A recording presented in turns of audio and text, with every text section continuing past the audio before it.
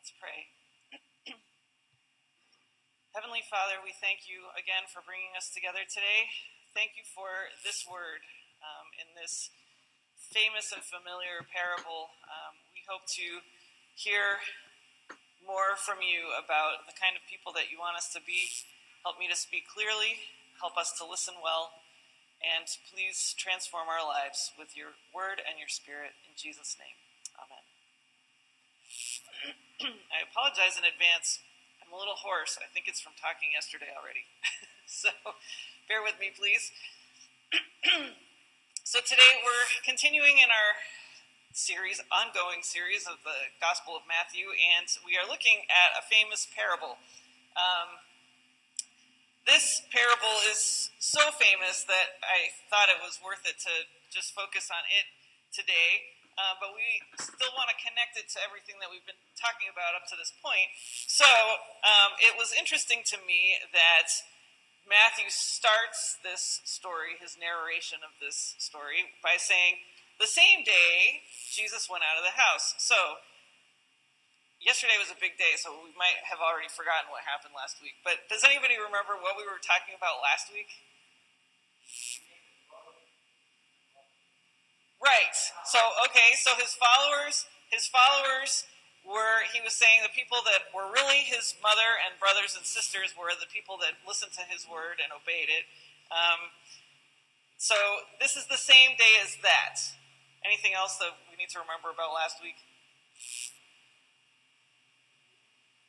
Okay, right. We were talking about demons. We were talking about whether the spirit in Jesus or in individual people is from God, the Holy Spirit, or from some other source that is opposed to the kingdom of God, opposed to what God is doing in Jesus Christ. And so Jesus was kind of setting up this, he's sort of been doing this already in his teaching in this book, but he's increasingly setting up this idea that there really are two kingdoms in play. There's the kingdom of heaven, or the kingdom of the heavens, and there's the empire, which is all of our own understanding, our selfishness, our sin, and our society's selfishness and sin, and oppression and abuse, and all those lovely things that we encounter daily. And Jesus is kind of saying there are certain people who are part of the kingdom and certain people who are not, and maybe it's not who you expect. And he's coming at all kinds of different ways of describing this. And today he's doing it again. But it's nice to me to realize that he's telling this story about the seeds and the sower the same day that he sounded like maybe he was kind of blowing off his actual family, his biological family. Right before this, he says, these people who hear the word and obey it are my family, kind of implying that maybe his biological family was not. He wasn't considering them his family. But this is the same day his family was outside of the house. The same day Jesus went out of the house. So even though it sounded like he's saying, that these people who actually are my biological family are maybe not my family, he's actually giving them a chance to become his family on the other terms, because he's going outside to where they are. There's a lot of other people outside, though. So he is making himself accessible to his family, but he's also making himself accessible to the crowds. But in order to do that, like David said, in order for him to be heard, he needs to get out of the middle of the crowd, and so he gets on a boat, because water, we know that sound carries really well over water. And so he gets on a boat and he starts talking. And in a way, he's sort of talking about the same thing that he was already talking about in the house, but he is using a different analogy. He's not talking about demons anymore. He's not talking about clean or unclean spirits. He's not talking about being possessed. He's talking about farming. All the ordinary people and his family can identify with farming. He lives in a rural area, and this is an analogy that a lot of people can appreciate, and even here, a lot of us can appreciate this. So, Jesus tells a story about a sower sowing seeds. And how many of us here have heard this story before? Could somebody give us a summary of what happens? What's that, dude? No, just tell me what happens in the story. What is Jesus' story?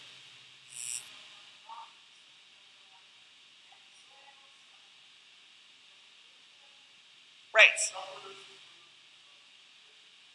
Yeah, okay. Great. So Jesus is telling a story about a farmer who has a bag of seed, and in the Bible times, usually the farmers would have these big bags, and it would be full of seed, and they would throw it with their hands on their farm fields.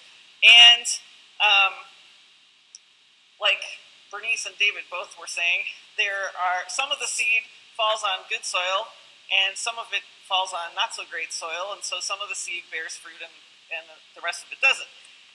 There's already something weird that Jesus is doing in this story, because the sower is just throwing seed everywhere. What farmer that knows anything about farming is going to randomly chuck their precious seed onto a path? So Jesus is telling this story already in a way to catch people's attention. It doesn't seem like that exciting of a story to us, because it's just seed and it's growing, and we can't even really watch that happening in real life. So, but Jesus is catching his audience attention, because he's basically like, this farmer is so generous and so interested in growing seed everywhere. He doesn't care where he throws it. He's throwing it on prepared soil and unprepared soil, and soil that's not even supposed to grow anything because it's a path. He's just throwing it everywhere. The sower, of course, is God. And Jesus is saying God is like this. God casts his word everywhere. This particular gospel of Matthew is written specifically to Jewish people who don't yet understand that Jesus is their Messiah. And so Matthew is by sharing this story in this way, although the other gospels also share it, Matthew's kind of saying, this word is for everybody. But not everybody is going to receive it in the same way. The sower is God. The seed in this story is the word of God, like David said. Matthew actually calls it the message of the kingdom. Mark and Luke call it the word. Matthew calls it the message about the kingdom. These two things are connected. The word of God is about the kingdom of God. And the people in this story are not the seeds, they are the different types of soil.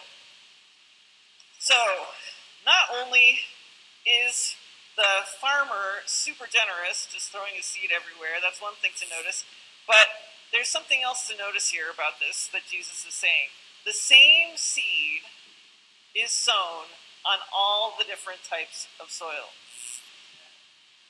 All the types of soil get the same message. They all get the message about the kingdom of God. But according to this passage is weird, because Jesus tells a story and then he tells some other stories, and then later he explains this story to his disciples. And so in the second part of this passage where he's explaining, he is showing that the type of soil that a person is not dependent on their ethnicity or their gender or even their religion, which the Jews that he was speaking to would have expected. It's not dependent on those things. It's dependent on the condition that their heart is in. This is consistent with everything that Matthew has been showing us in this gospel about Jesus' message. Jesus' message of the kingdom turns our upside-down world back right side up. And the message is for everybody, but not everybody is going to be able to receive it. Not everybody will find the narrow way, like Jesus talked about before. Not everyone is pure in heart, and not everyone is poor in spirit, and not everyone mourns over the abuses of empire in the world. Like we saw last week, what is already in us will affect how we are able to respond to the message. So last week I told a parable about a mouse in my car air filter.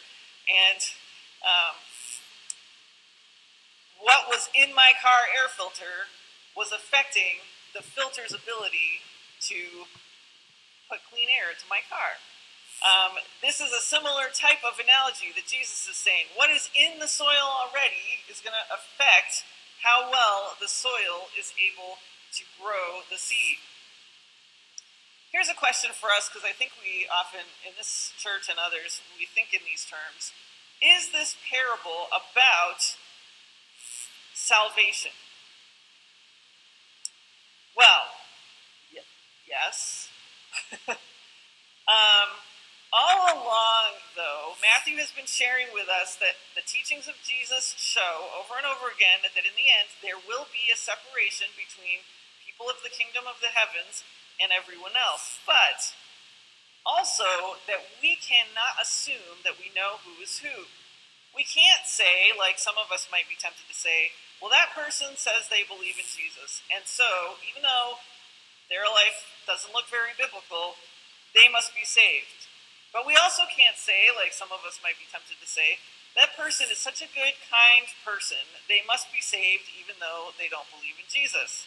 We certainly can't say that person's an American, so they must be saved, or that person is whatever, any other thing that we might use, like the people that Jesus is speaking to in the story might use to kind of decide, well, this person is in the kingdom and this person's not. We can't depend on those things. And in this parable, Jesus is not giving us a chart or a graph so that we can predict who, including us, is saved or not saved. It's not that tidy. Salvation is not dependent on our works, and it is dependent on Jesus, but how we can't fit it into a grid. And it's not really up to us to judge. It's not our job. What is up to us, what is our responsibility, is to examine our own lives to see what kind of fruit or crop we're bearing. So this parable does a few things. And one of the things that it does is it, instead of giving us just two categories of people, it actually gives us four, just to kind of complicate it and stir up questions for us, because that's often how we learn. And the four categories give us a way of evaluating our own life's fruit rather than each other's salvation. This is a story that shows that a person's presence and participation in the kingdom is dependent on how the Word of God, through the Spirit of God, transforms their life. There's been this running theme already in this gospel of good trees and bad trees. Jesus says you can tell the difference between a good tree and a bad tree, not by what it looks like, but by the quality of its fruit. And now he's illustrating how this happens. The quality of a tree's fruit, or of a crop, in this case a crop's crop, depends on the condition of its root. So, the depth of root in this story determines the fruit. The Word of God and the human soul interact together to bear kingdom fruit. And we already know that the kingdom fruit, the good news, is healing and reconciliation and freedom between people and God in the world. But like we saw last week in my parable of the mice and the air filter, the Word is good. The Word is always good. But if the soul is filled up with other stuff, the Word can't do its job. So in Jesus' story today, there are four kinds of soil. There's barren soil, there's shallow soil, there's crowded soil, and there's fruitful soil. The barren soil is the path. The path is not supposed to be a farm field. It's a path. And so it's all hardened down. Even if it's in Jesus' day, it's probably not paved where he lives. The Romans did pave roads, but it's unlikely there were too many paved roads in Galilee. So it's hard. It is not receptive to seeds, because that's not what it's for. Someone might be able to grow something in the path if they waited a long time and they made sure that nothing happened to the seed that they just threw on there. If the rain watered it enough, it might grow. But before any of that stuff can happen, the enemy, there is an enemy in this world. Jesus is clear about that too. The enemy does not want us to be part of God's kingdom. The enemy also doesn't want human beings' well-being. So the enemy comes up before the word can sink into the path, snatches away the word so that that soil or that heart can't even receive the seed. The word hits it, the enemy grabs it, that soil doesn't have a chance to grow anything at all. The seed and the soil of the path don't get a chance to work together. They can't work together, and so the soil of the path is not transformed, and the seed disappears as if it had never fallen there at all. So there, in this case, there are no roots and there's no fruit. The next kind of soil is shallow soil or rocky soil. We know about rocky soil here in New England, I think. Anybody that's tried to grow anything here knows we have a lot of rocks. And it is possible to grow stuff here, but you have to dig up a lot of rocks. Maybe, I'm not saying this is true because I haven't really thought about it that much, but maybe spiritually New England is a bit rocky as well. So it might be good for us, as mostly New Englanders, to ask ourselves the question, is my soul rocky? And one way to figure that out is to also ask ourselves, how do I do when things get tough? When things get tough, does it make me run away from God, or does it make me run to God? Is the message of the kingdom, are the thoughts and attitudes of the kingdom actually rooted in my soul so that when things get a little rocky, I can draw on those, or does it just die off and disappear? If you're wondering what the thoughts and attitudes of the kingdom are, you can actually look back in Matthew chapters 5 through 7. That's the Sermon on the Mount, and it's all right there. So in the case of the rocky soil, the soil is super receptive to the good news of the kingdom. And so the plant, the seed goes into the soil, and the plant sprouts quickly because the seed is just below the surface. But below that surface is also a layer of rock, and the rock is not receptive at all. It might actually be even less receptive than the path. So we hear the good news, and we're happy because we love the way reconciliation and freedom and healing sound. But when we find out that all three of those things come through, not instead of, suffering or obscurity or loss, which is the way of the cross. Jesus says we have to take up our cross and follow him. The roots can't make it through the resistance. And so that soil or soul, what little is there of that soil, is not transformed by the seed. There are teeny tiny roots, but no fruit. Doesn't get a chance to grow big enough to bear any kind of crop. The third kind of soil is crowded soil. This is the soil that has thorns and weeds in it. The soil is super fertile. There's already stuff growing there. We have a mailbox outside our house up by the road, and it's on the other side of a stone wall, and so for a while we just didn't really plant anything there, and weeds and random stuff grew up there. And this year I decided I wanted to take that stuff out and plant some nice flowers there instead, because it's a decent amount of space to have some flowers. Well, because there have been so many weeds there forever, my spring flowers didn't do very well, and I maybe got 3.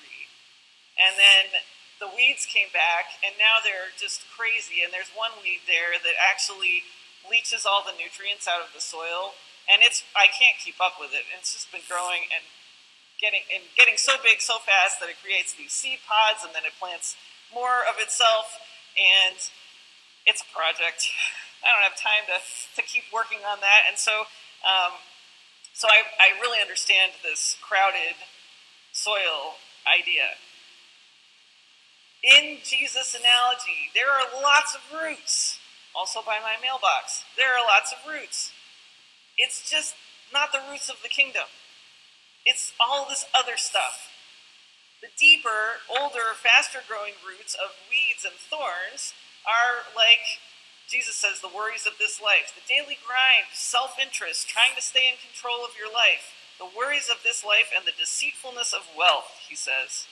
Plus, the seeds that those crazy old roots are continuing to put out.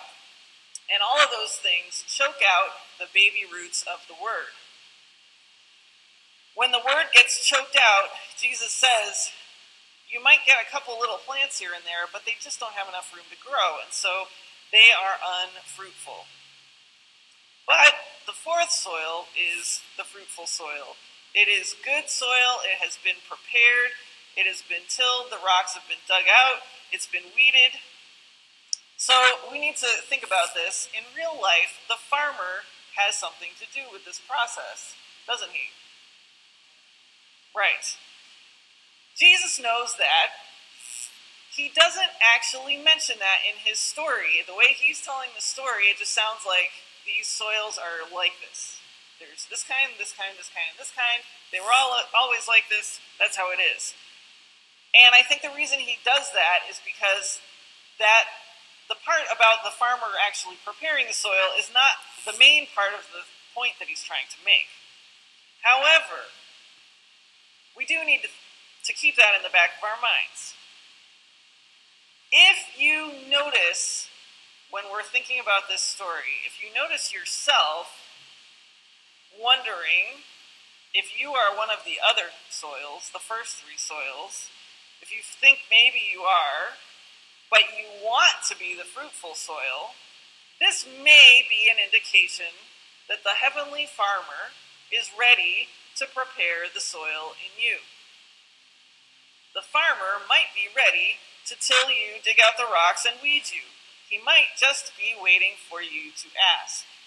This is probably another good time to remind us that Jesus' parables are really good analogies, and there is no parable on earth, including Jesus's, that every point-by-point thing matches up with real life. So in real life, the soil does not ask the farmer to till it, right? But it's always implied in Jesus' analogies or Jesus' parables that this is something that can happen. If you want to be the fruitful soil and you're concerned that you're not, maybe the farmer is waiting for you to ask him to prepare the soil so that you can be fruitful. Just keep in mind, the farmer preparing the soil might actually feel like what it sounds like. Tilling, digging out the rocks, and weeding. The way of the kingdom is the way of the cross. The cross sometimes hurts. And so when we ask the farmer to work on us so that we can be fruitful, that's probably because there's stuff in us that needs to come out. And sometimes that hurts. But on the other side of the cross is freedom and reconciliation and healing, not just in heaven when we die, but here and now we can start to participate in that.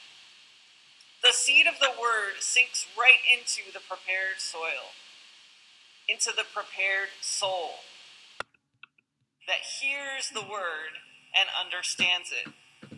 This, says Jesus, is the one who produces a crop yielding 100, 60, or 30 times what was sown.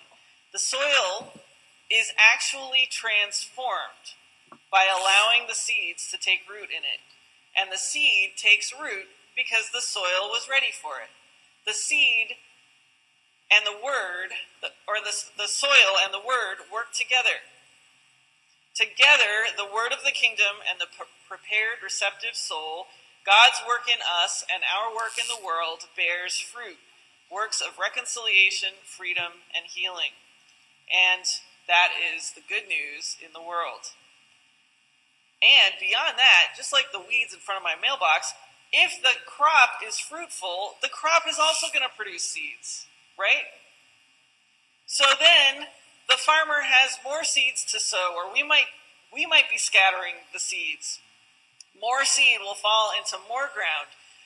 And some of that ground may also be barren and rocky and weedy, or it might be receptive. But it can also be tilled. and prepared over time so that more and more of the kingdom crop grows. This is how the gospel is supposed to work. Not just words, seeds, but understanding, growth, and produce in our character and in our lives. Just a quick word to competitive people like me, or overachievers. The crop does not have to be 100-fold. It doesn't have to be 100-fold right away either.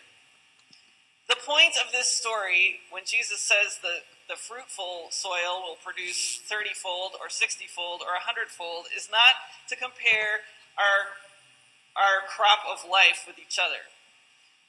The point is to be soil that can bear fruit, rather than the person whose soul is barren or rocky or crowded with weeds. The fact that there is a crop, any crop at all, with healthy roots and actual fruit is what distinguishes the soil of the kingdom. This person received God's word. There's fruit there. This person allowed God's word to root into their life, even when the going got tough, or even when the regular everyday concerns challenged their faith. This person allowed the roots of God's word to grow deep and change them, and out of their souls came a crop. Praise God. This is what he wants to do for all of us. It doesn't actually matter what kind of soil your soul is right now if you're willing to allow the farmer to till it and the word to come in there and start to understand it and let it transform you. The more word that gets in there, the more word that you let in there, the more you will be changed and the more you'll understand it and the more fruit you'll grow. Praise the Lord.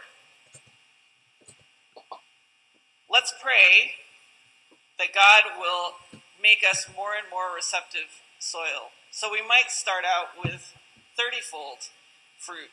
Great. And we might grow to 60.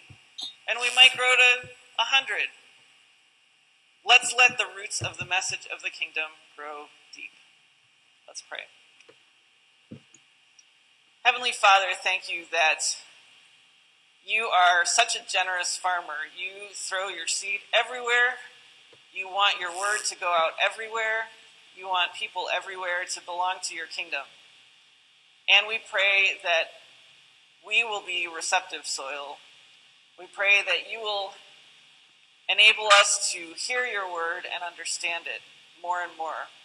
We pray that our lives will be transformed by your word, that we will be people who bring reconciliation and freedom and healing to the world around us, and that more fruit and more fruit and more fruit will be produced for your kingdom. Thank you that this is your will. In Jesus' name.